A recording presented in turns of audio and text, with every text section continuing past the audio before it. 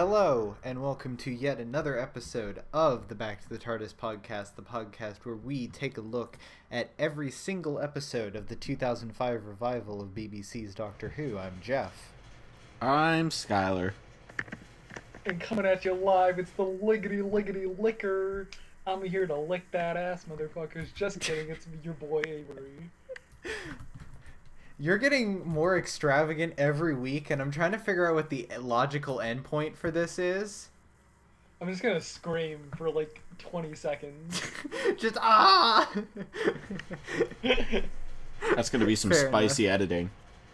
Oh, yeah. I would add, like, so many effects onto that, dude. Anyways. This week, we are covering Series 2, Episodes 12 and 13, Army of Ghosts and Doomsday, by ya boy, our boy, everybody's boy, Russell T. Davies. This is the Series 2 finale, and the last episode to feature Rose as a major main character. And is also much publicized for the fact that it's like the one real showdown between the Daleks and the Cybermen, except not really. They're just kinda there. It is a story that features both Daleks and Cybermen, and they interact for all of 10 minutes. They're a pretty good 10 minutes, though, I won't No, lie. yeah, no, they're good. It's just, I feel like in many ways this story has a lot of good ideas that are kind of trampled by the fact that it's has so much that it has to do because it's a season finale and it's a companion departure episode. So, like, yeah. Yeah, it's kind of busy, I won't lie. Yeah. Yeah. Oh, yeah. So, I guess, in terms of setup, this is one of the, actually, I think right here, this is one of the themes that is interesting, but they don't spend enough time on, which is introducing the whole ghosts idea of how, like, you know, these ghostly apparitions have started appearing all over the planet, and everybody's treating them like they're harmless and like they're the ghosts of loved ones past. And it's literally just all humans projecting onto these apparitions. And I think that's a really cool idea, and it is way too cool to just be like the setup in the first 15 minutes of this story and then ignored for the rest of the runtime.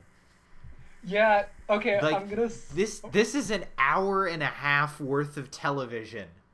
Possibly even more, because I think Doomsday runs a little bit longer. And this is a really cool idea that only shows up at the very beginning of it. Yeah, like, very much just, like, straight off the bat, this gives me the same, like, it feels like this season ended where it starts, where it just has, where just, like, it really runs with the and then sort of thing, where it just, like, keeps tacking shit on, like, to each part. Like, you get this, like, interesting setup, and then it goes in a totally different direction, and then it goes in a totally different direction, and then it goes in a totally different direction, and it feels like you sort of got, like, 4 parts of different stories and just jam them together. Yeah. To kind of go off of what you said, Jeff, when I was rewatching the beginning of this, I couldn't help but be reminded of, I think it's called The Power of Three, just in the sense of, like, we see these, like, strange, cubes, and we see kind of like a, I don't know, it's like a montage, basically, but, like, people have grown accustomed to it, but you kind of see the process of how that happens a little bit more than just, like, oh, the Doctor and Companion arrive back on Earth. This totally alien thing to them is normal to everyone else. It's a good reversal, but not a lot of is done with it, or as much that could be done with it. Yeah. And yeah. It's just like, well, this is a really cool setup This would have been a really cool, like, more mid-season episode that maybe if it explored a little bit more on that themes, but it's literally just the Doctor's like, come on, Jackie, they're not real. You're very clearly imprinting or what's the word? Projecting? Projecting, yes. You're clearly just projecting onto this blank slate, and then they're just like, okay, and then they move on for the next hour and 10 minutes of the episode. It's basically just, fuck you, Jackie. Alright, getting on with it. Yeah. But, one thing I will say, is that while there is some things where it's like, I feel like this scene should have been a little bit earlier on in the season, but whatever. But, like, you know, the scenes where Rose is coming home to is coming home and, like, briefly visiting, and Jackie's very clearly worried about how long she's going to keep doing this, and Rose is just like, well, I'll just keep doing this forever, because Rose is a shitty person. Yeah, it would have been nice to see more of a follow through. Yeah. No, well, the thing that I was thinking of, and we are getting slightly ahead of where we were, but we've been going for a bit more of a non-linear discussion recently, anyways. The scene where Rose and Jackie are talking, and she's in the TARDIS, and she's like, well, you're starting to be like him. What's going to happen when there's nothing keeping you coming home? Who will you become then? That's cool. It would have been nice if it was placed a little bit earlier on in the season, and the season actually played a little bit more into that, as opposed to Rose kind of just being inoffensive because she's just there. Like, set this shit up, dog. This would have been really cool. Yeah, it's like, and this is again kind of time jumping, but we see Ten and Rose like super comfortable with each other. I argue that we see Ten probably at his most content and human like. Yeah. Basically until like he starts becoming BFFs with Donna, but like he's really happy here, and it's because they like just click now. And I feel like there's so little of that through the season that like while I believe it and while it's in my head canon that like, oh yeah, this is the Rose and Doctor in a nutshell, the season didn't really do a good job of like consistently building that. It's just more like moments, and then sometimes she's there and sometimes she's not, and the Doctor gets angsty, and I'm just like, this could have been really good. It's still solid, but yeah.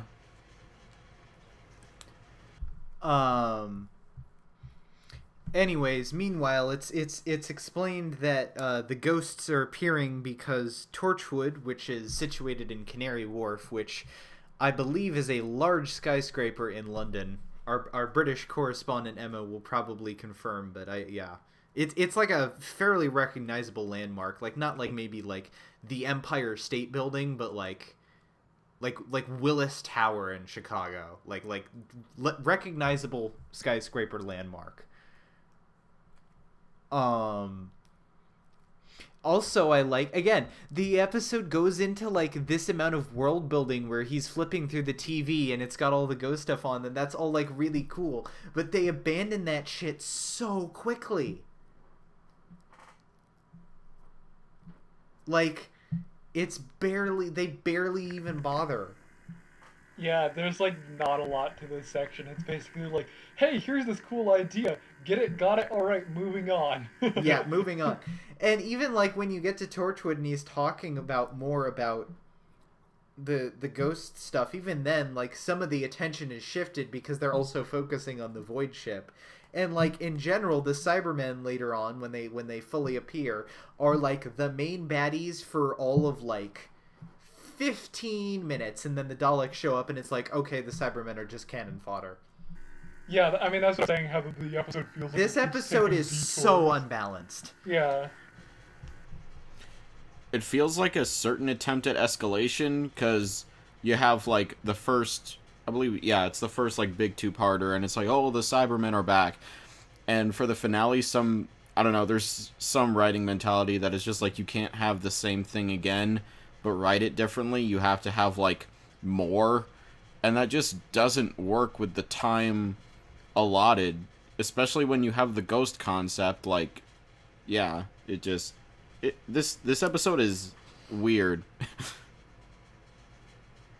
Yeah. It's a whole mess.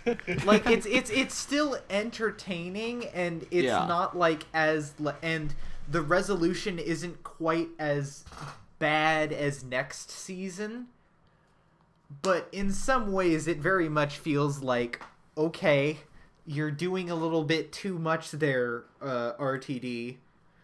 I love you. You are incredibly based. You're my favorite showrunner, but maybe chill a bit.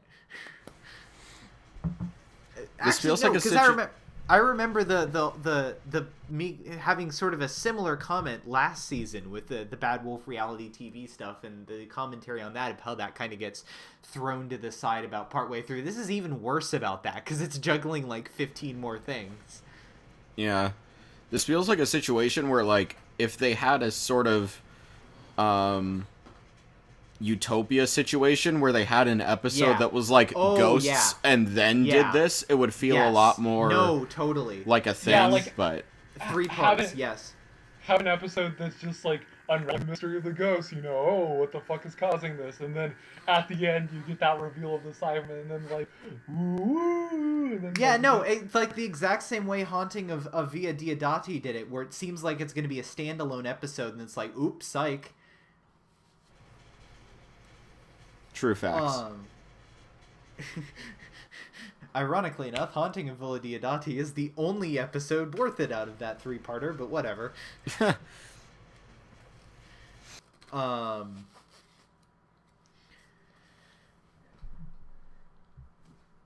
Also, we are introduced at Torchwood HQ to totally not Martha Jones, we swear, guys.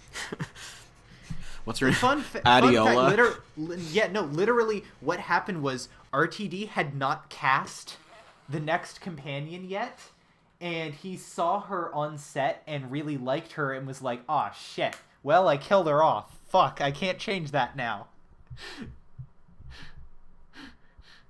So what they did is Martha mentions that it was her cousin in Smith and Jones. Also, one of the other guys, like, straight up is wearing, it, like, looks like, it's not Ianto, but it looks like Ianto. He's got, like, the same, he wears the exact same suit as Ianto wears in one of the episodes, and he's got a similar haircut. It's not the same actor, but it really looks like Ianto. Doctor Who has a weird thing of, like, either having a character, like an actor play a character that's, like, related, or is just, like, not related, but they just say screw it and reuse them anyway, and I love them for it. Yeah. Especially considering that, okay, we'll get to that, like, a couple weeks in the future, but there is an episode coming up pretty soon which straight up confirms that Ianto, I don't know if he was at, but he was close to and somewhat involved in the Canary Wharf shit. He was there.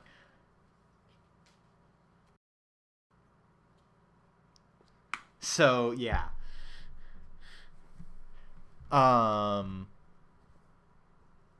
Yeah. Yeah, RTD was basically like, if I could have, I would have rewritten this episode so she lived and she was just the next companion, but I couldn't do that, so...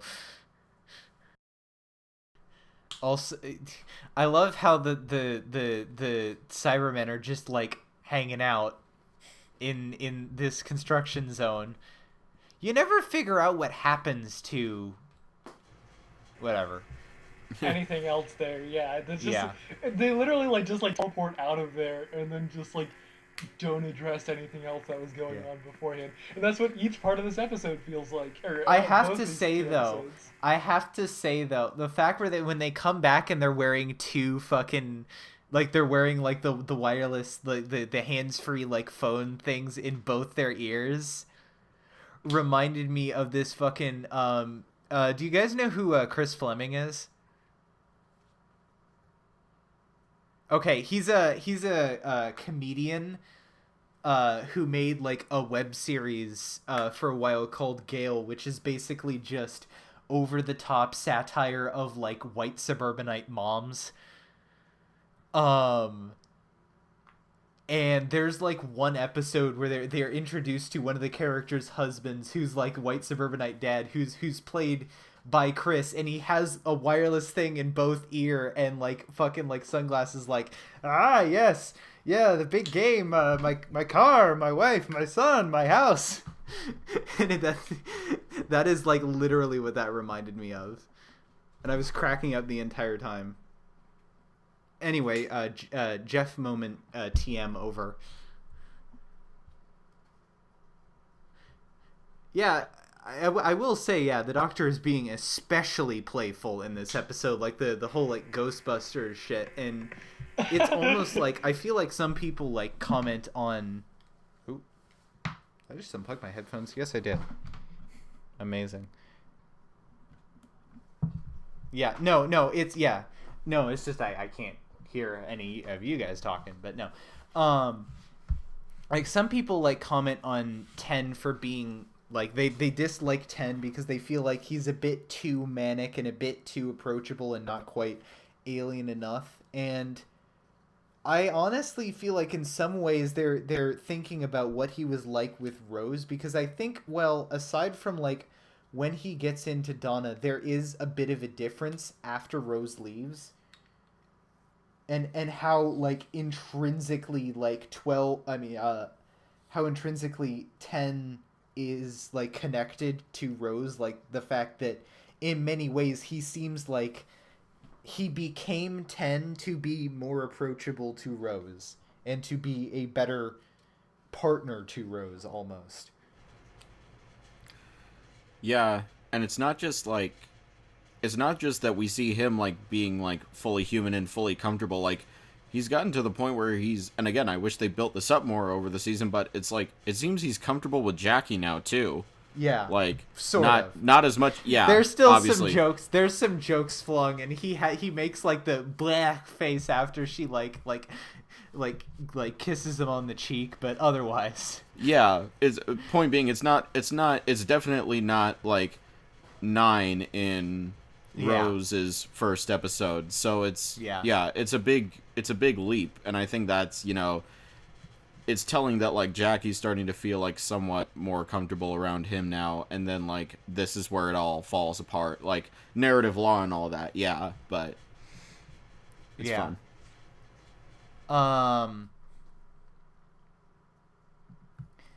Then we are after they trap a ghost, they go fly. The Doctor pilots the TARDIS into Torchwood, unknowingly bringing Jackie with him. That was so funny. Just yes, my mom's still on the ship. And he's like, ah, fuck. Did you see the fucking thing I retweeted the other day where fucking it was a video. It was like that video where it was like the scene from Love and Monsters, but it's just like the you upset my mom. Like it was super bass boosted. No, I didn't. Yeah, that was good. It's pretty great. Yeah, just that scene with they forgot that Jackie's still on there reminded me of like in a comedy movie when they like lose a kid at the store or something. Yeah. That's the vibe I got, and it was very just like, just kind of the Doctor being a slightly shitty moment, sort of like with Mickey, except it's with Jackie instead. Yeah. Oh man, fucking, we move into extremely based RTD territory. With Torchwood, which is basically just one big fuck you, imperialism, you suck.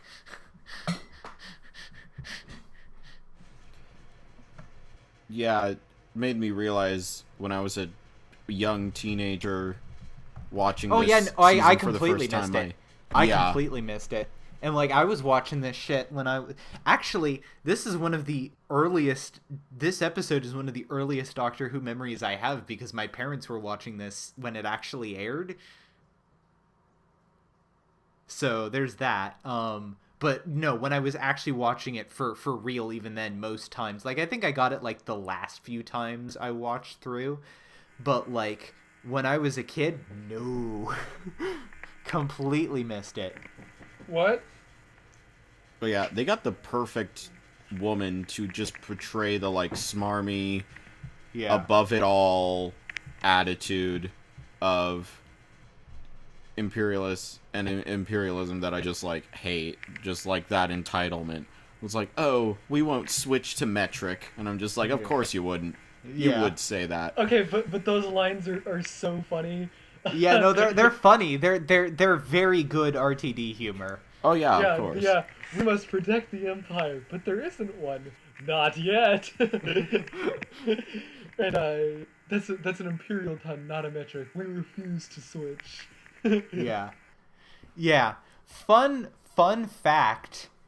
In Big Finish Torchwood, which is official continuation, I believe an alternate universe version of her, like I believe the version of her from Pete's World joins Torchwood 3. That's great. But yeah. What's her name? Yvonne? Yeah. Yeah. I do like how her thing gets a little bit later on in the next episode. That was like there was at least like something to tie the fact that this episode leads into the next episode. Though there's not Yeah. much of that. Yeah. She has a decent character arc too.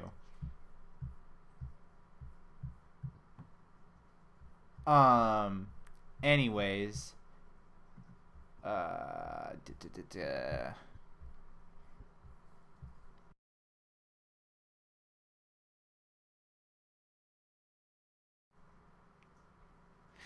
How much do you want to bet that when she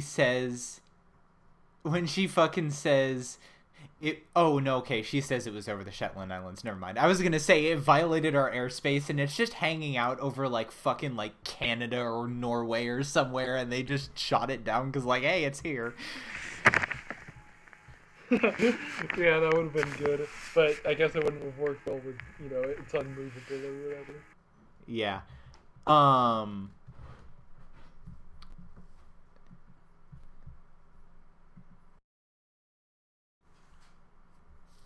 So yeah, also I do like how like once the Doctor realizes like, oh boy, I'm dealing with fucking imperialists, he's just like, okay, whatever, go ahead. And there is like, up until shit gets like real, up until like it gets really real, there's just this vibe that you get off 10 where he's like, I fucking told you so, y'all dipshits didn't listen to me.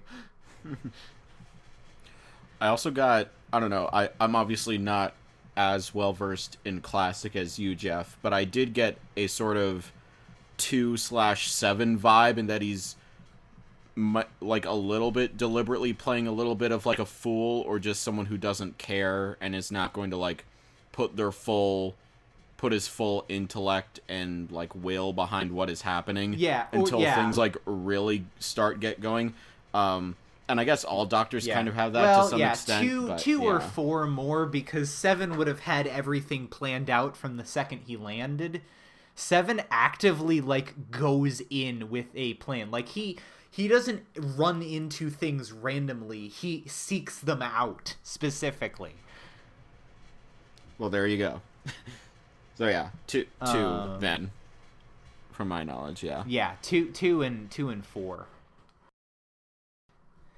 So yeah, the ghost shift ends up getting one thing I did actually forget is I forgot that like she does actually be like, okay, let's maybe not fuck around with this guy, and she's like, okay, shut it off, and then the cyber controlled people end up turning it back on.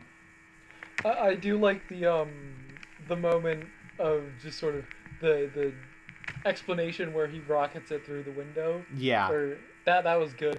Yeah, he just breaks this fucking, like, expensive printed, like, glass. And then he just, like, sits down with his legs crossed and he basically just says, fuck around and find out. Yeah. Try me, bitch.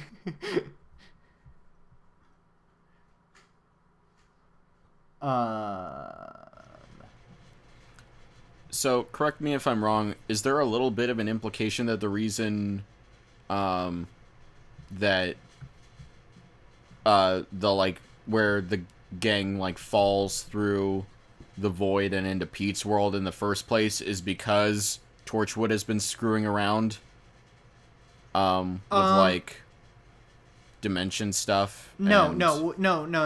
What happens is the void ship fell into the main timeline, and that kind of set up cracks. And then I believe Pete mentions that like the Cybermen started experimenting with it, so then Pete's world, Torchwood, started messing with it. Right. I guess I mean like, because I got that. I just mean like because of time travel, that could fuck stuff up like retroactively, but that's probably not what they were going for. So yeah, okay, makes sense. Oh yeah, also meanwhile Rose has been sneaking into the room with the void chip, which I guess, time to explain real quick. There's a big orb in the basement which shouldn't exist because it has like no heat, no mass, which is actually like, that's actually another good idea that they did actually spend more time on, thankfully. Yeah, but it's still not that much, because they're basically like, this thing shouldn't exist, and it should be impossible to open it, and then like 15 minutes later they open it, so like... Well, yeah, but there's only so much, like, build-up you could do with that before it's just like, okay, fucking get on with it. Okay, but again, like, that's actually one that is... That is actually a build-up that fits in a 45-minute episode structure. And it is. It's spread out across the episode. That's fair. It's... Okay, yeah. Okay, that's fair. That's fair.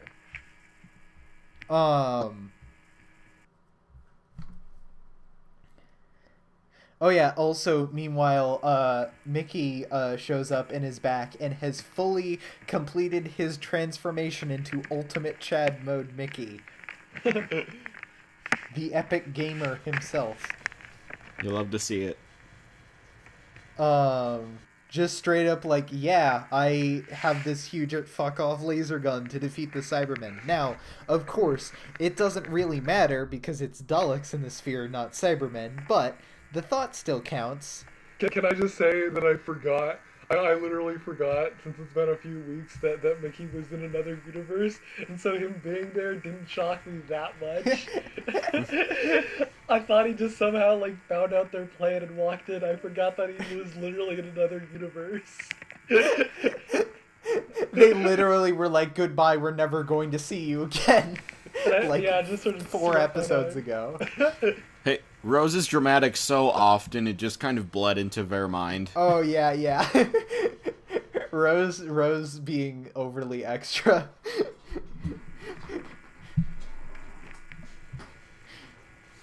What was the line? The line 2 where Rose is like, oh god.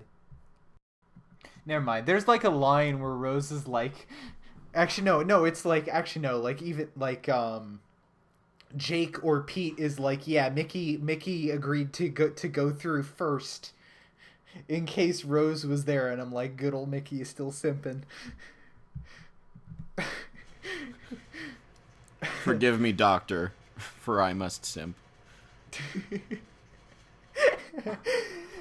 Anyway, so yes, our cliffhanger is Cybermen and Daleks. Dun dun dun.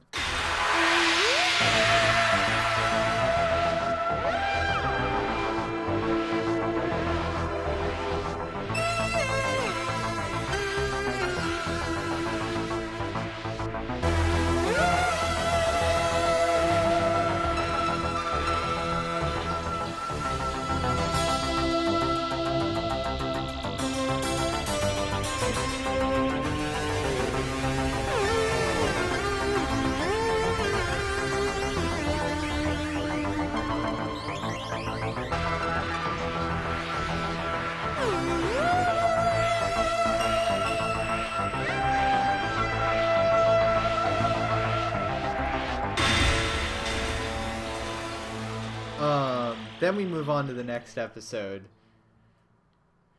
Which this is actually a cliffhanger resolvement that doesn't feel like an ass pull. Like, that feels like, yeah, okay, that makes sense. That doesn't seem like it was manipulative editing.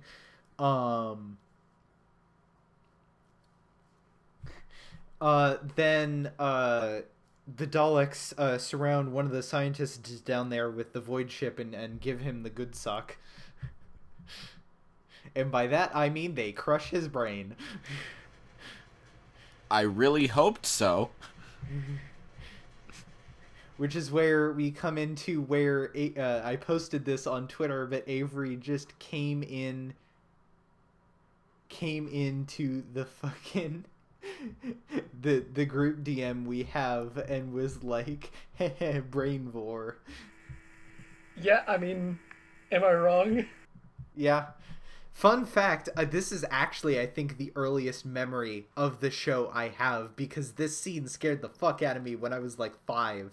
Yeah, honestly, I think that one was pretty heavily imprinted on me as well. For some reason, I kept thinking, like, when are the Daleks gonna, like, a brain, sucky vor someone? Because I guess it's true. And then the Cybermen and the Daleks smack talk each other, which, as wasted as this conflict is in the episode, this is pretty good. Where they spend like at least like 30 seconds just being like, you tell me who you are. No, you tell me who you are. No, you tell me who you are. When you get two authoritarian factions in the same room. Not just that, but they both believe that they're the only perfect being. And then they literally get into smack talk. That's what got me. Like, that's the point I was just laughing my ass off, because they literally started talking like basketball teams. Yeah. And then we're introduced to the Dalek MacGuffin, which is the Genesis arc, which is another misused plot device. Like, really, admittedly, in some ways, I guess that's kind of the point, because that situation would be a massive clusterfuck, but this episode kind of devolves into a massive clusterfuck. Yeah, it literally just, like, something that should be cataclysmic, and it just sort of gets written around. Yeah. It's just like, all the things are happening all at once. How many things can we make happen? Yeah. And surprisingly, this still feels like less like the Doctor Who version of the Avengers than like fucking Series 4. Which I also have issues with, but that different one. I will say this, though. The Genesis arc, seeing that and remembering what it does, really made me wish that the episode Asylum of the Daleks just took place in, like, one of those. You know what would be really nice if the episode Asylum of the Daleks was actually, like, a good episode? I mean, that too, but I was gonna be kind until we got there.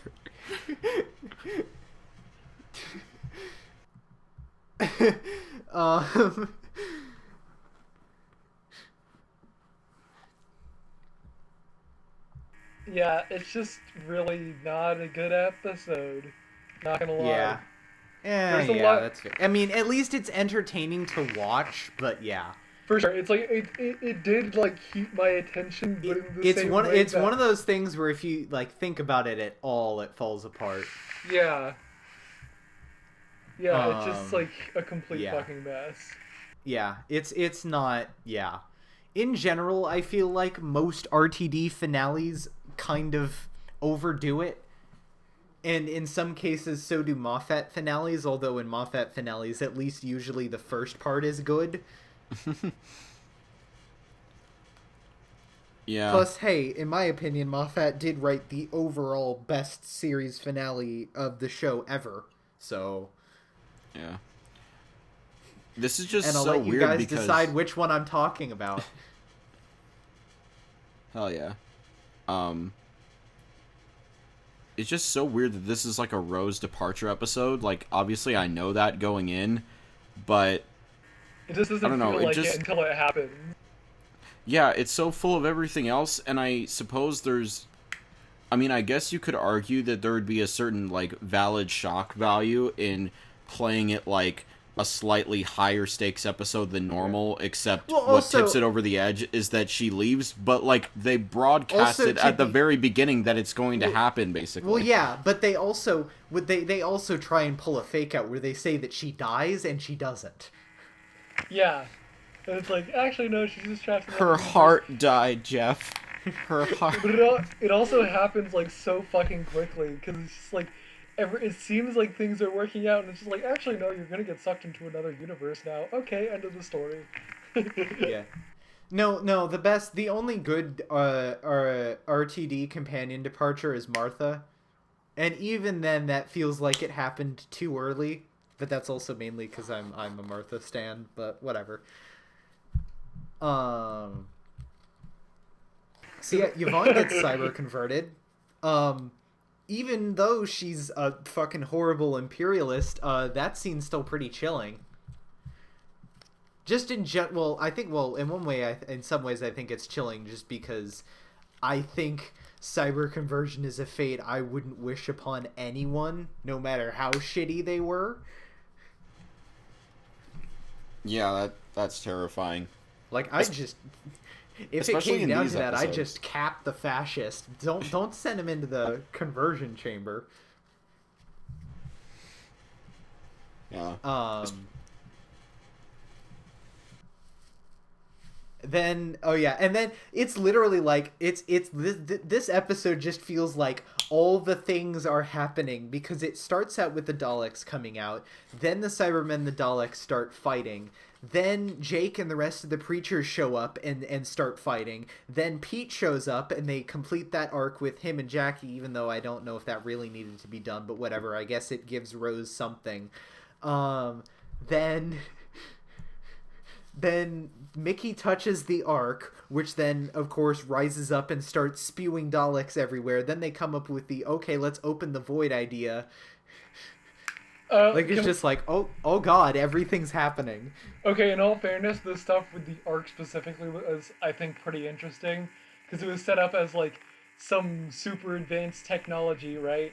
And so then it's revealed first, like, the Daleks, but then it's like, oh no, it's beyond even them.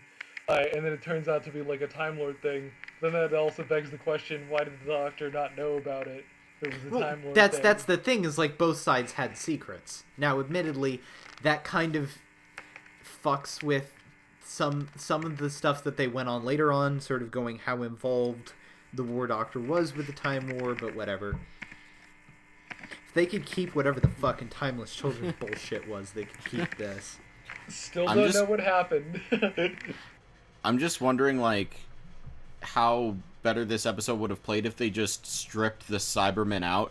You can still have Jake and Mickey come in. It feels like... Well, part of the reason I think this is because the original... when they first got...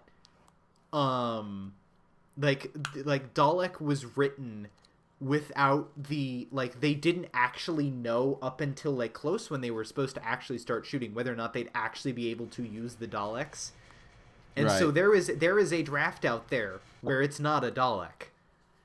As crazy as that sounds. But the stipulation that they had was that they had to use them once a year.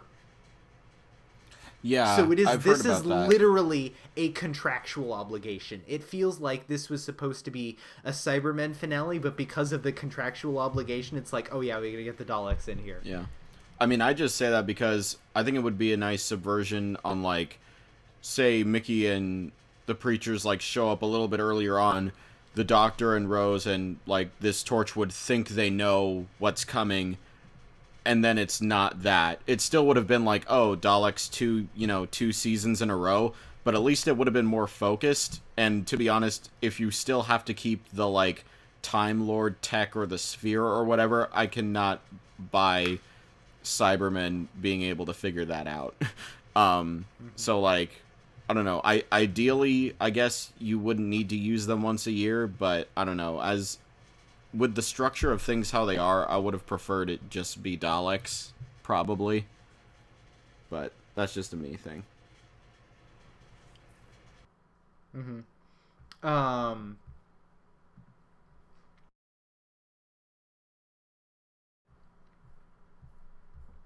So yeah, a whole bunch of shit happens, and then they come up with the idea where they open the rift again and send them all back into the void because everybody's been in the void. They're doused in void particles, plot MacGuffins that will suck them right back in. But the problem is so have the Doctor and Rose, so they are going to get sucked too if they're not careful.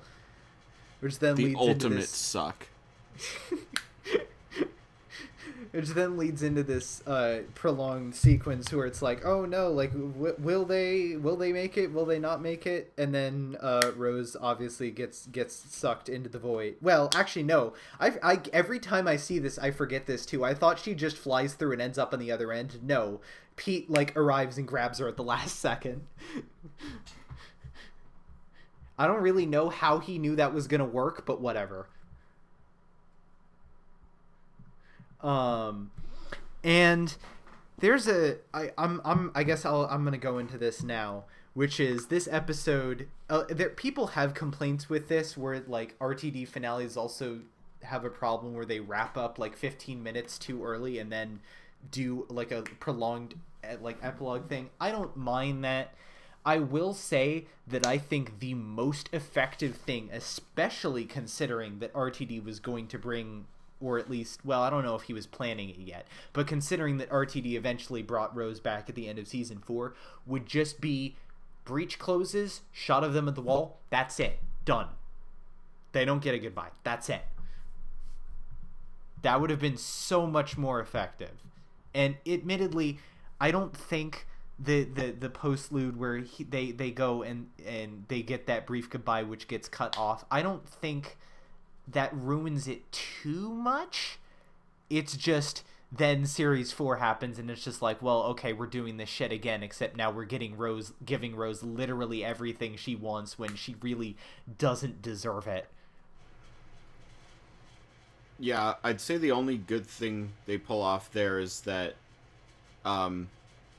because he takes so much time to say it, he can't say I love you. Which, no, I mean, we basically know that's what he said. In some ways, I feel like that would have been more effective if that scene happened when he brought her back in, when RTD brought her back in series 4, and that's their goodbye. But no. Yeah, I suppose. Yeah. I mean, that's just the benefit of hindsight. Just imagine how crazy effective it would be if it was like, well, I mean, I guess in I'm gonna say this, and people are gonna get mad, but like the Clara thing where she just dies, and admittedly, yeah, Hellbent happens. Just shut up. But like most of Heaven Sent, well, all of Heaven Sent, and a decent chunk of Hellbent are under the thing of, yeah, she's fucking dead. And they don't get that, and then they do later. And I have been on record of I don't hate Hellbent as much as a significant chunk of the fan base, but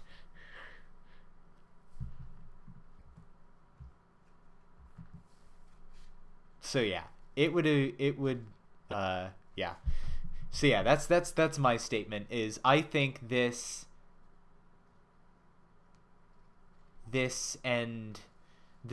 end would have been so much more effective if they didn't have that end scene, but then also that allows them to set up Donna appearing in the TARDIS, which sets up the Christmas special of wacky shenanigans.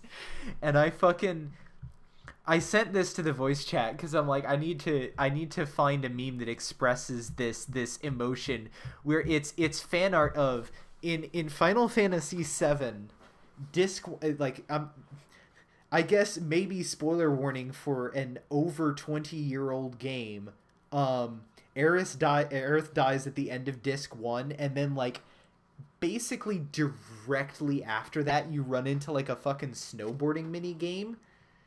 And so someone drew fan art of like Cloud like snowboarding while crying, where you just see like Aerith with a halo over her head waving from like the Great Beyond. The caption is, when you have to snowboard while deep in your feelings. And I was thinking, like, you take that but you make it the Doctor engaging in the wacky shenanigans of the runaway bride right after losing his soulmate.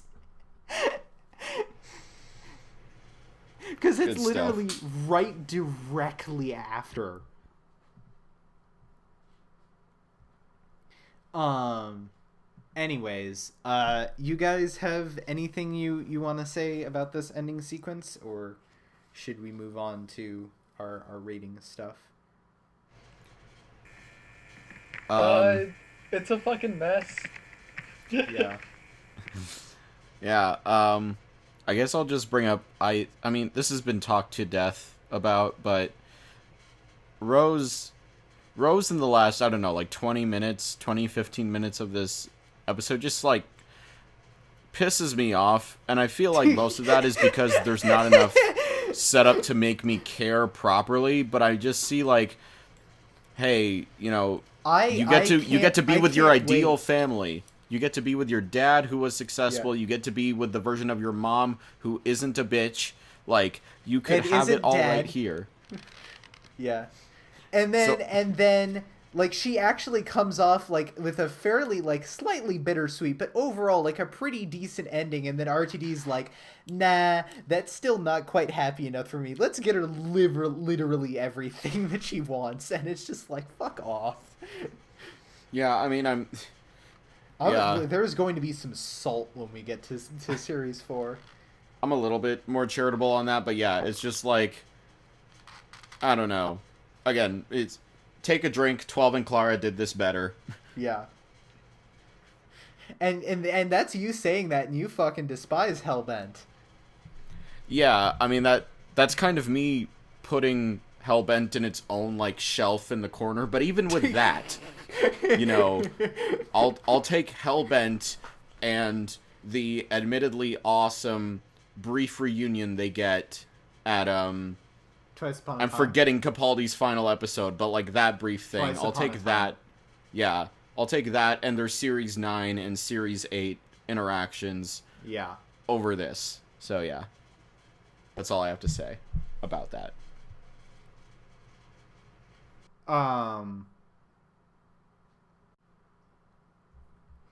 Yeah. So I guess moving on to ratings then. Yeah, this two-parter is kind of a mess. It's an entertaining mess, but it's a mess nonetheless. It tries way too much stuff. Some of the things very much feel like, oh wait, we contractually have to have the Dalek show up once a season. Like, actually, okay, if you ever wonder why fucking, like, the Daleks show up for, like, 10 minutes in the pilot, that's why. That is why they show up, because they contractually have to once a year. That's the worst instance of it. Yeah. Yeah, no, it literally just got to the point where Moffat was just like, fuck it, throw him in an episode for 10 seconds. or why... Why? Okay, who do they have that contract with? The Daleks creator, the estate of the person who came up with the Daleks, Terry Nation. Because the BBC does not actually own the Daleks. Terry Nation's estate does. Yeah, no, there is a lot of things in the Doctor Who universe that the BBC does not own. Like, every Dalek episode will be like, the Daleks appear, or like, were created by Terry Nation, or the Cybermen were created by Kit Pedler. That shows up in every episode they show up in, because the BBC does not technically own them.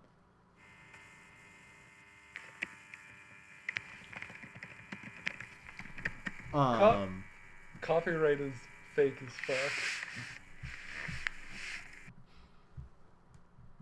So yeah, it's a bit of a mess, but it's still entertaining. I think overall, I'd give it a 6. In terms of individual episodes, I'd give Army of Ghosts close to like a 6.5 to like a 7, because it does have some of the interesting stuff and isn't quite as absolutely messy. And then Doomsday more like a 6 or a 5.5. Yeah, I'm with you there. First part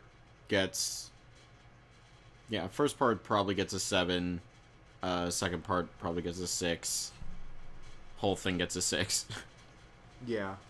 I'd say first part gets a 6, second part gets a 5, overall 5.5. Yeah, 5.5. Okay.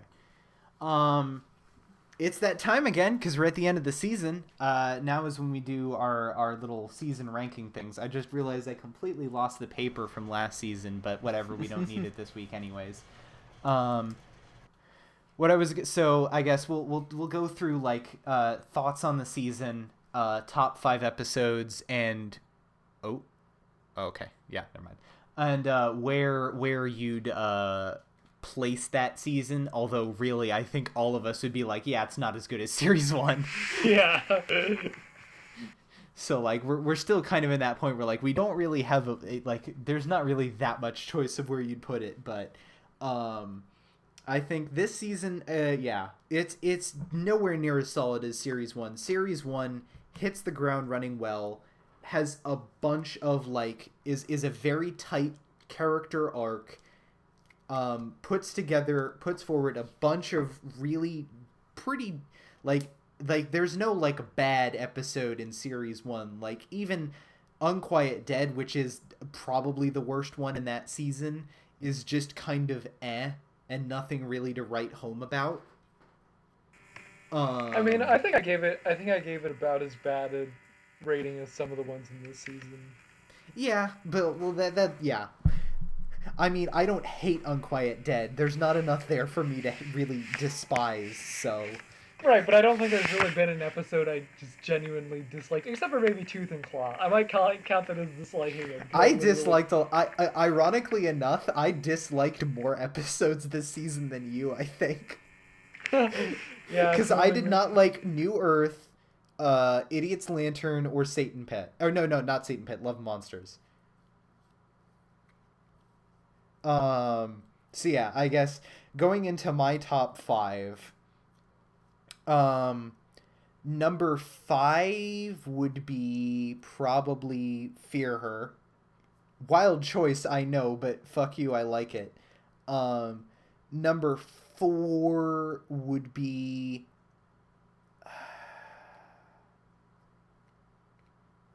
I think number 4 would be the Cybermen 2-parter. Not because like the Cybermen 2-parter just because of how fucking hilarious Lumic is. Number 3 would be Girl in the Fireplace. Number 2 would be Impossible Planet Satan Pit, and then number 1 would be my personal favorite episode of the entire show, School Reunion. Although it is very close, and honestly, you could swap Impossible Planet and School Reunion. Like that could, like either one could be my number 1. So yeah, it's a toss up. And then if I had to make a pick for worst episode of the season, it would either be Christmas Invasion, Love and Monsters, or Idiot's Lantern.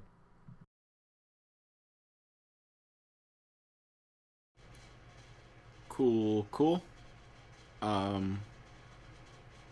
don't know. I can go next. Yeah, this series isn't as good as the first. That goes without saying, in my opinion. If I had to do a top 5, hot take maybe, Love and Monsters is 5. 4 is probably the Cyberman 2-parter. 3 is Girl in the Fireplace. 2nd is the Impossible Planet / Satan Pit. And number 1 would be... Did I skip something? Bad with counting. Top 2 is Girl in the Fireplace, and then School Reunion. So yeah, I didn't think that would be how it lined up going into things, but you know. Yeah. I'm glad y'all have seen the light on how good an episode School Reunion is. Avery? Yeah, I think it's interesting because oh yeah, sorry. Sorry, I have a key command and I keep accidentally clicking it while I'm typing. Nice. I think it's interesting how last season we had like almost exactly the same rankings. I think we only like disagreed on one or two episodes, but this Yeah. time ours, even though we have like, I think we all include four of the stories in our top one, but then in different orders, and then we all have a Yeah. different one for our last one because, you know. Well, yeah, because as everyone knows, I am the one who will go to bat for Fear Her. You're the one who will go to bat for Fear Her. Skylar will go to bat for Love and Monsters, and I, of course, will go to bat for New Earth. Fuck which is my off. number Hell five. yeah. Off. It's my number 5, okay? Fuck you. Speak So, your number- truth. Speak your truth. Number 5, New Earth. Number 4, Cyberman Age of Steel. Number 3 would be Girl in the Fireplace. Number 2, School Reunion. And number 1, Possible Planet Satan Pit. Overall, obviously, yes, the season is not as good as the other one. There are like, just glancing at it, there's four very weak, no, five weak episodes Yeah. in this season. Okay, no wait, I forgot the finale too. So yeah, literally half the season is weak episodes. Yeah, so it's not as good. Like, again, I don't think there were anything like offensively bad. Like Tooth and Claw, just I was bored. I couldn't pay attention to it. Some of these other ones, they just like didn't do anything too cool. But overall, it's just not as good as the season. It had no like overarching thing. I forget what I gave season 1. It was like an 8.5 or something like that. I think. Oh yeah, did we give individual season rankings? Yeah, okay. I think I'd think we give this did. one like I don't know. Well- I give it a 7 just because while there are a lot of weak episodes, the episodes that are good are like favorite all-time episodes. Yeah. So like it kind of count. It's not like an episode where it's like, yeah, okay, the good episodes are decent, but the bad episodes are weak. No, it's literally the bad episodes are weak, but the good episodes are some of the best writing the show has ever had. Yeah, so I think I gave season 1 an 8.5, and I think I'd give this season, I think I'm gonna say, none of these feel right. I'm gonna say, yeah, I'll just call it a 7. A 7. Yeah. In reference to like, I mean, I've only just rewatched series 1, so in comparison to that, yeah, I'd probably also say 7, 7 out of 10 for this series. That might change once we get into series 3 and series 4. Yeah. Because by memory, I'm very confident in saying both of them are better than this. Oh so. yeah, absolutely. But yeah. Next week, of course, we will be covering the 2006, I believe, Christmas special, The Runaway Bride. But first, we have a new segment.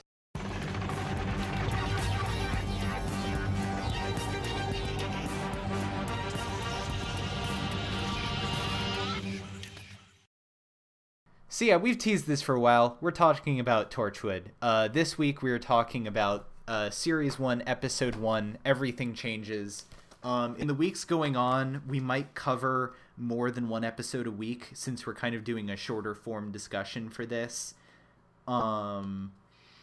And I want to be done with Series 1 around the time when Jack rejoins the main TARDIS crew in Utopia.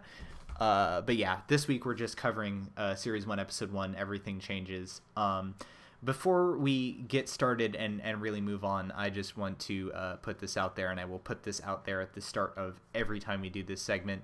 Torchwood is absolutely a show for adults. It is far darker, far grittier, and has far more potentially triggering shit than basically anything else in the Hooniverse.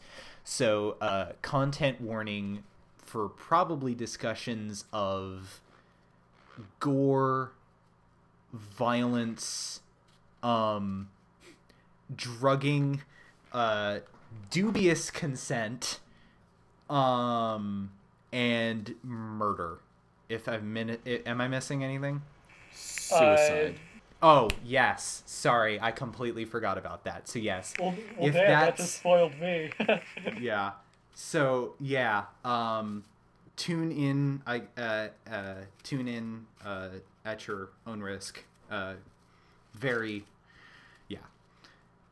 So I guess real quick, but before we start, I have seen most of the first 2 seasons of Torchwood.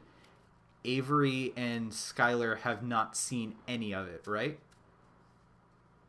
Okay. So we're just kind of do like a looser discussion of the episode. I'm not really going to go through and do like a big detailed plot thing. If you want to go watch it and then listen to this, you can, or you can just kind of listen to this more free-form discussion.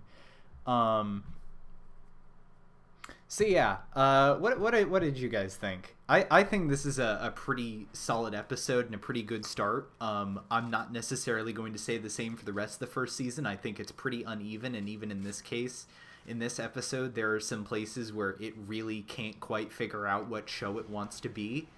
But I think it's a pretty solid intro to what Torchwood is like. Yeah, I would say I overall enjoyed the episode. It lost me at a couple points, but like overall, it was all right. It was like a good introduction. You get the sort of basic setup of like, ooh, someone on the outside like notices some things, and they work their way in. Yeah. And you get some cool introduction to like what Torchwood is about, what's going on, you know, the sort of tech and stuff they have access to, and just the sort of general vibe they have, the sort of moral grayness, you know. Oh, Yeah. we were just like reviving corpses to like test the thing. Yeah. And the fact that not only is Jack now completely uncensored, he's also grown a lot more of a darker side than the last time we saw him. Also, this isn't like as much a thing. This isn't like something that will have nearly the level of impact to us. Because we've all seen Utopia and we know what Jack is like. Back in the day, Jack getting shot and coming back and later saying to Gwen, "I can't die," that was the first anyone knew of that, because this aired between Doctor Who series 2 and 3. Yeah. Like you saw that he got Oh, yeah. revived at the end of Parting of the Ways, but you didn't know that came with literally not being able to die. Yeah, that was... it's a good. It's a good way to demonstrate that instead of expositing. I'll clarify something. I haven't seen like I've basically seen the first 2 episodes of Torchwood before, and that's it. But I clearly needed this refresher because I basically know the major events that happen in this series because I just didn't care a couple years ago and I looked it up. But in the back of my mind, I was just like, oh, you know, Torchwood is basically going to be like a little bit darker than Doctor Who generally gets, and it's only until like Children of Earth where like the real messed up stuff happens. And then I was just like, no. Oh, never mind. There is a very good reason my parents were like, no, you're not watching this until you're like more like I don't think they let me do it till I was like 15. It's like I just hear the F word like casually dropped, and it's just like, oh yeah, it's like it's weird because like Britain is like so much more lax of like, yeah, if it's post Watershed, you can say fuck on TV. You can have like the kind of thing that like you wouldn't get on American TV unless it was HBO. Like the BBC, which is technically state funded, is just like, yeah, it's after 9. Okay, cool, go ahead. Yeah, so it was neat kind of seeing, and I guess this kind of gets into what's her name's character that like has a mental breakdown and Gwen kills herself. No, Susie. The person who's there to die and for Gwen to take her spot. I mean, this is also kind of. It's slightly like borked again now because in hindsight, but Susie's name is in the opening credits. You're not supposed to think that she's going to die.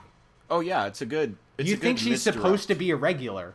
Yeah, I like how it's kind of showing, and again, like, this could just be like Doctor Who, like, family fun syndrome, but Yeah, we anyone can generally die. Anyone can die except for Jack. Yeah, and we generally see the Doctor like, oh, I look for the best in humanity, and the people who are like morally gray are sometimes like aligned with the Doctor, but most of the time, like, people that do stuff like Torchwood are people that the Doctor sets himself up against. But here it's just like, no, one of the protagonists of the show that we follow Fucking with for Owen. many seasons is just like, yeah, we like fake this guy's death and we put him somewhere else, and his family is never going to know what actually happened to him. Yeah. And just like with a casual face, and I'm just like, holy shit. Yeah. Like, nice. I mean, it's terrible, but, yeah. I guess, yeah. And also, basically almost everything Owen does for the first season and a half. Oh, it Jesus takes a Christ. while for Owen to not be a real shitty person. Oh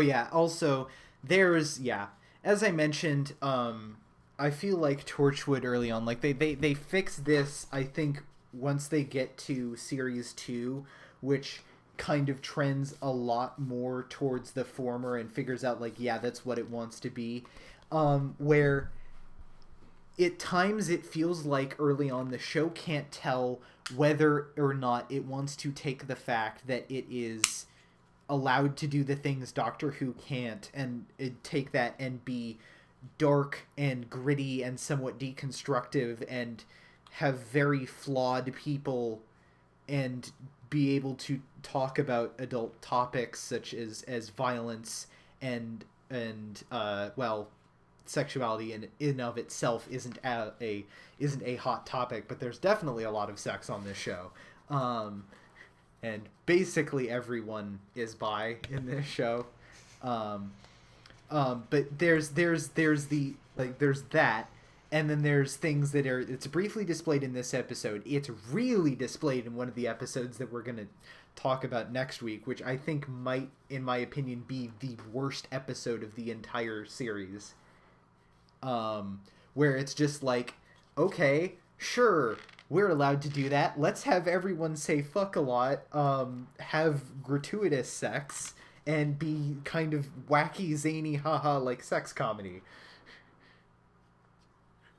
Which I, like, okay, like, the show can be really funny at times, but I think in series 2 it manages to find a way to be funny without just kind of being over the top gratuitous, and settling in a bit more with the just like a general darker and grittier tone.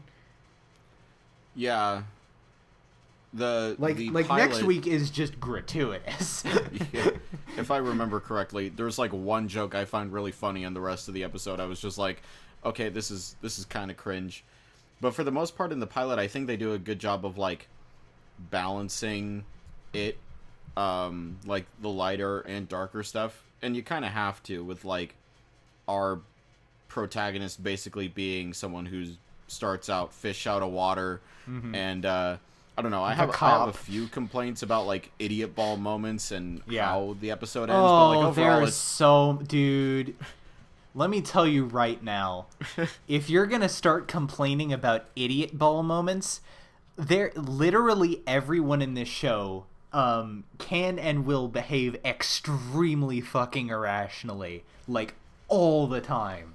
I mean, like, look, I'm a Star Trek fan, so I'm used to pilots that are worse than this and characters having insane, character-breaking idiot ball moments. So it's like, I'm not saying that's a deal breaker.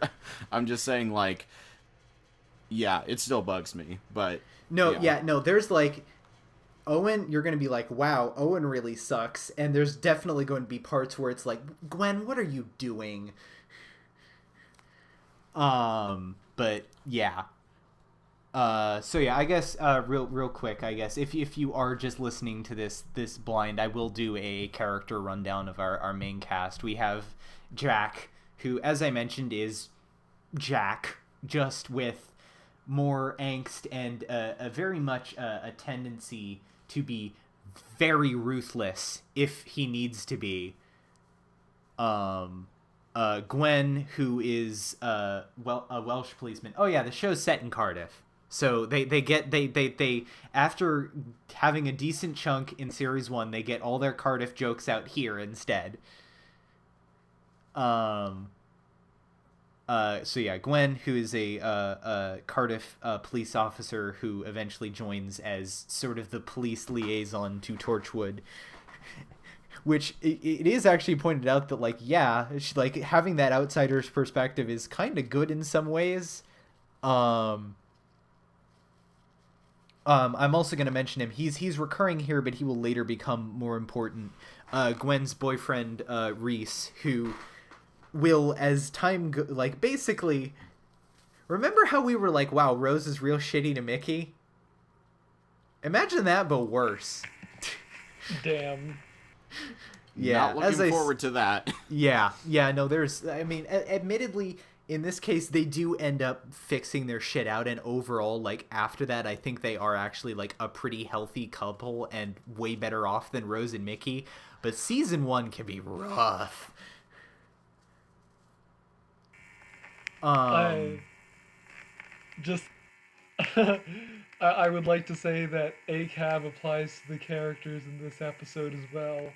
Just gotta be topical there. Fair enough. Yeah. Yeah.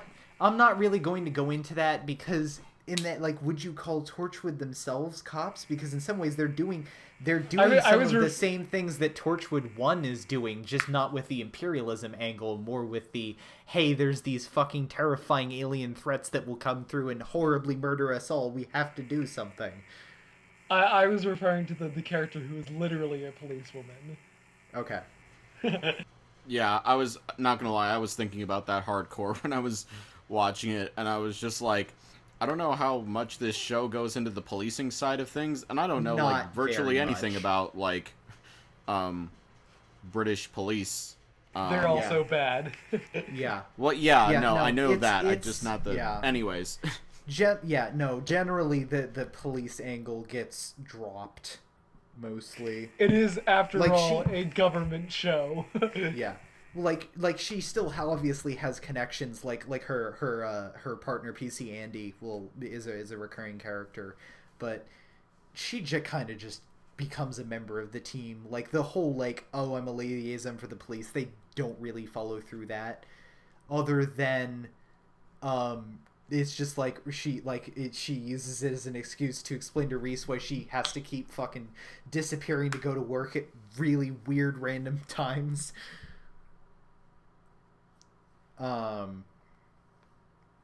There's Jack and Gwen. There's Owen, who is a doctor and a fucking jackass. Owen is the owner of the sole genuine yikes, like, oh, I'm pretty sure they intended that to actually be funny, but no, that's just a yikes moment. It's like, it's okay if he also does it to a man, right? Haha, no? Okay. No. Like, I feel like the Jack thing is generally supposed to be like, yeah, no, that's not cool, and it's meant to show that he is much more ruthless and doesn't necessarily, like, he's still a good person, but he's not as, like, selfless. Well, he is selfless, but, like, he's not as, like, as good as he was when we left him in Parting of the Ways. He's had some shit happen to him. Tosh, who is a tech expert, that's really about all that I can say for her for now. She's just kind of there for a decent chunk of series 1. Oh, can I ask a quick question? So they all show that, like, all the members of Torchwood are kind of like, yeah, we have our own alien tech that we take home. What's the point of hers? I didn't really get, like, she's just, like, copying books to her computer, like... Yeah, I don't know. Yeah, that was the one thing that's like, Owen's yikes, the other girl, I already forget her name. Susie. Yes. She has the, like, power trip obsession. over death. Yeah, obsession. Yeah, complex. Yeah.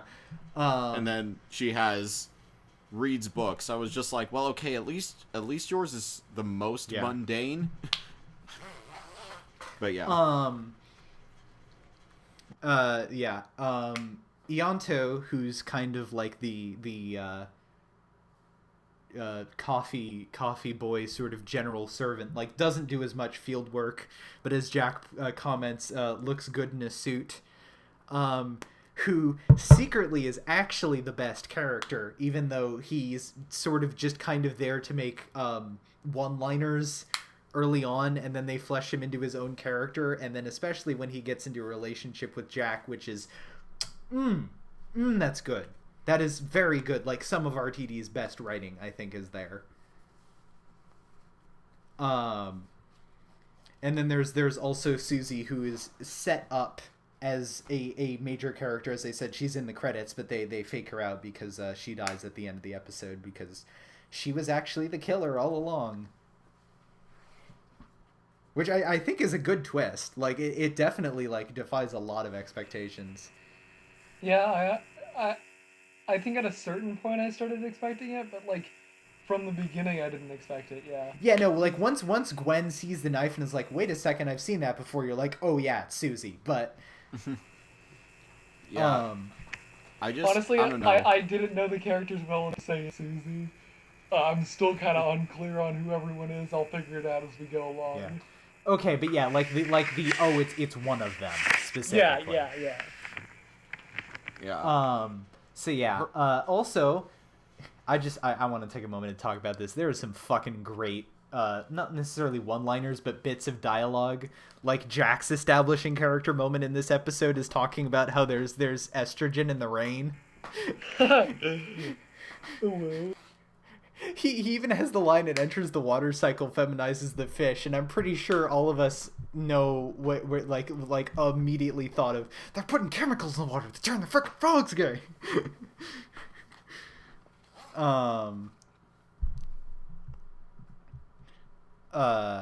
There's there's some other. Hold on, I'm scrolling through the transcript real quick because there was some.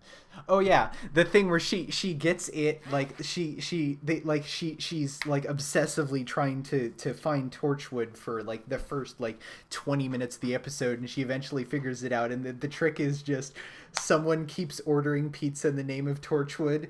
So they know that she's coming, and they let her in, and they have that very dramatic, like, oh, everyone's working at this admittedly very pretty set of the base. And then they all like crack up because they can't hold the "ooh, I'm looking cool" facade, and then like, who's ordering pizza under the name of Torchwood? No one's like, yeah, that's me.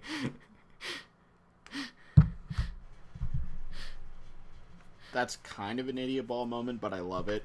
Yeah. I'm just Owen would do that. Yeah, no, Owen absolutely would do that. That is absolutely in character. Yeah. Oh yeah. I will say the set for the Torchwood hub is great. It's really good. Fun fact, well, I guess a bit of a spoiler. It goes away in Children of Earth, and part of the reason why is because the first Smith console room with the glass blown time rotor, that was built on like the studio where the Torchwood set the hub set was. So yeah, I think this is a good setup episode. Obviously there isn't as much that I can talk into like checkup of like, what do you guys think? Where do you think this show is going? What do you think's working or not working? Because it's only the first episode, but I think that's kind of the structure that we're gonna go on for the future, because unlike the main show where we're all watching it as a retrospective, I'm the only one who's actually seen this shit before. So yeah, I mean, yeah, I don't necessarily know if I'm gonna even go into like super ratings. I just, you guys all liked it. Is there like anything you want to say about like the where the show's going on, or stuff that you're interested in, or anything, or anything like in particular that you really liked? I like Jack's character. Yeah, I like Jack's character. Oh yes, yeah. Jack is super promising in this show. I liked the sort of vibe of Torchwood. Yeah. I also mentioned this as a joke. Just the well shedding reminded me of like a year ago when I was flirting with a Welsh girl. Just sort of a side comment. Oh yeah, the line, the fucking thing where they take the elevator up, and Gwen's like trying to poke holes in it, and Jack's like, "That is so Welsh. I show you something amazing, and you try to find fault with it." Yeah, that's great. Skylar? Yeah, yeah, I enjoyed it. One of the things, like, basically my only nitpick was I could have used a little bit, like, more motivation or, like, clarity on why Susie, I think. Yeah. Yeah. Okay. Like, Minor yeah. spoilers. We'll get there. They will come back to that. Okay, cool. So I'll withdraw that for now. This is not the last we've seen of Susie. Rad. So the one thing that kind of has me interested is that, I don't know, maybe it's just like a little bit of a rushed ending syndrome, but the fact that she's just like so quickly, like, Jack saying like, "Hey, we have a spot open now. I'm not going to erase your memory. Like, do you want in?" And it's just kind of like, especially because Gwen is quite understandably freaking out when she couldn't remember any of this except recently, and then like she sees Susie like commit suicide in front of her. Yeah, she's pretty freaked out by that. Yeah, so like I'm wondering like if there's any, and I expect there will be some follow through of her thinking like, maybe I didn't think this as like well thought out as I could have. There's like, definitely some moments where she gets shaken and is like, whoa, which generally leads into some dumb shit, but whatever. Yeah, so solid episode. I was entertained. Some stuff was like a little bit too over the top for me, but like most of it made sense. So yeah, I'm interested to see more. So yeah, next week, as I said, we will be covering 2 episodes alongside our main coverage of The Runaway Bride. We will be covering episode 2, day 1, which is, I mean, I haven't rewatched it in a very long time, but I remember it being pretty cringe. Which I guess I'll just mention this now. This series is like, okay, we're a Doctor Who but adult. Let's just get sex aliens out of the way in the second episode. It's pretty cringe. And then series 1 episode 3 Ghost Machine, which I actually remember being pretty decent and one that skews a bit more towards the darker and edgier vein. So yeah, we'll be covering those 2 next week. Until then, you can follow the podcast on Twitter at B2TARDISPod.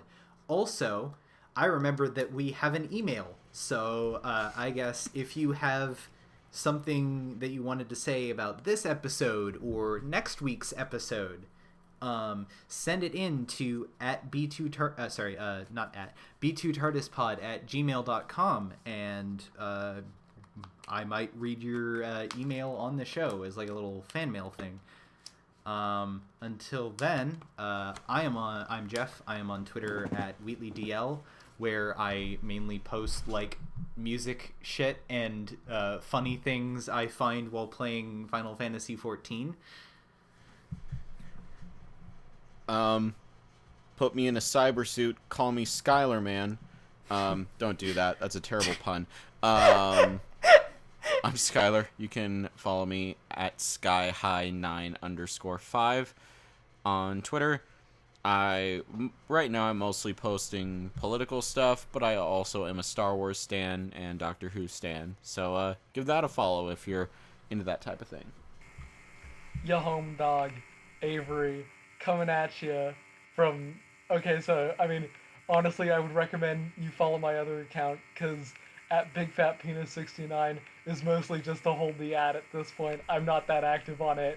The real shit goes down on my system account at Feet Detector. Nice. Yeah. Nice. Nice. Yeah. Until then, we'll see you all next week with The Runaway Bride.